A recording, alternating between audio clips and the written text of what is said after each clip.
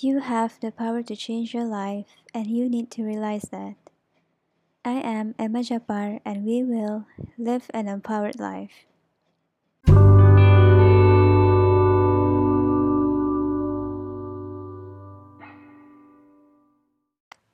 The fact that I spend so much time thinking on how to proceed with this topic shows you how guilty I am of this habit. I don't mean to brag, but if I were to list down some of the skills that I have, overthinking would be one of it. That's how good I am. I spend most of my time inside my head, just going in endless circles. Sometimes I even manage to trick myself into thinking that I was trying to solve a problem, when in reality, I was just sort of going in a loop.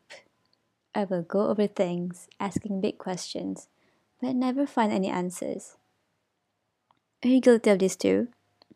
Either you are ruminating on the past or worrying about the future. It's exhausting, isn't it? The more you do it, the harder it is to stop. There are a few ways you can manage overthinking. One of them is called brain dump. Go on your laptop or notebooks and start writing down everything that's on your mind. By everything, I mean everything. Any to do list, any feelings that you feel. It doesn't matter if it makes sense or not. Make it as messy as you want, as long as you can get it out of your head. Once you're done, revisit what you just wrote. You can categorize it further into thoughts or to do lists if you wish. When it comes to thoughts, it's recommended you take a step further. That is to question which of them are true. You will likely spot errors in your thinking when you put it on a piece of paper, as compared to keeping it inside your head and treating them as true automatically. Schedule this in. Have a dedicated time just to worry. Early in the morning would be great, so you don't have to carry all the thoughts with you for the rest of the day.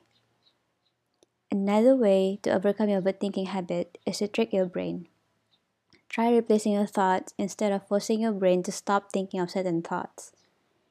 If I ask you to stop thinking about pink elephants, guess what you're thinking about right now? Pink elephants. Exactly. Try replacing those pink elephants with maybe a squirrel holding a sunflower.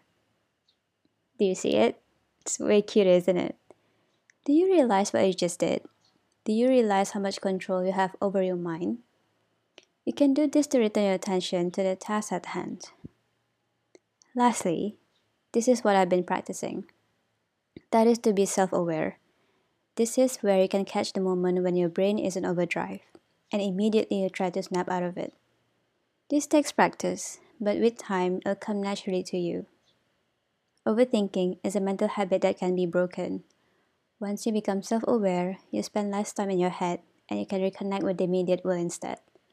Give it a try. Let me know if it works for you.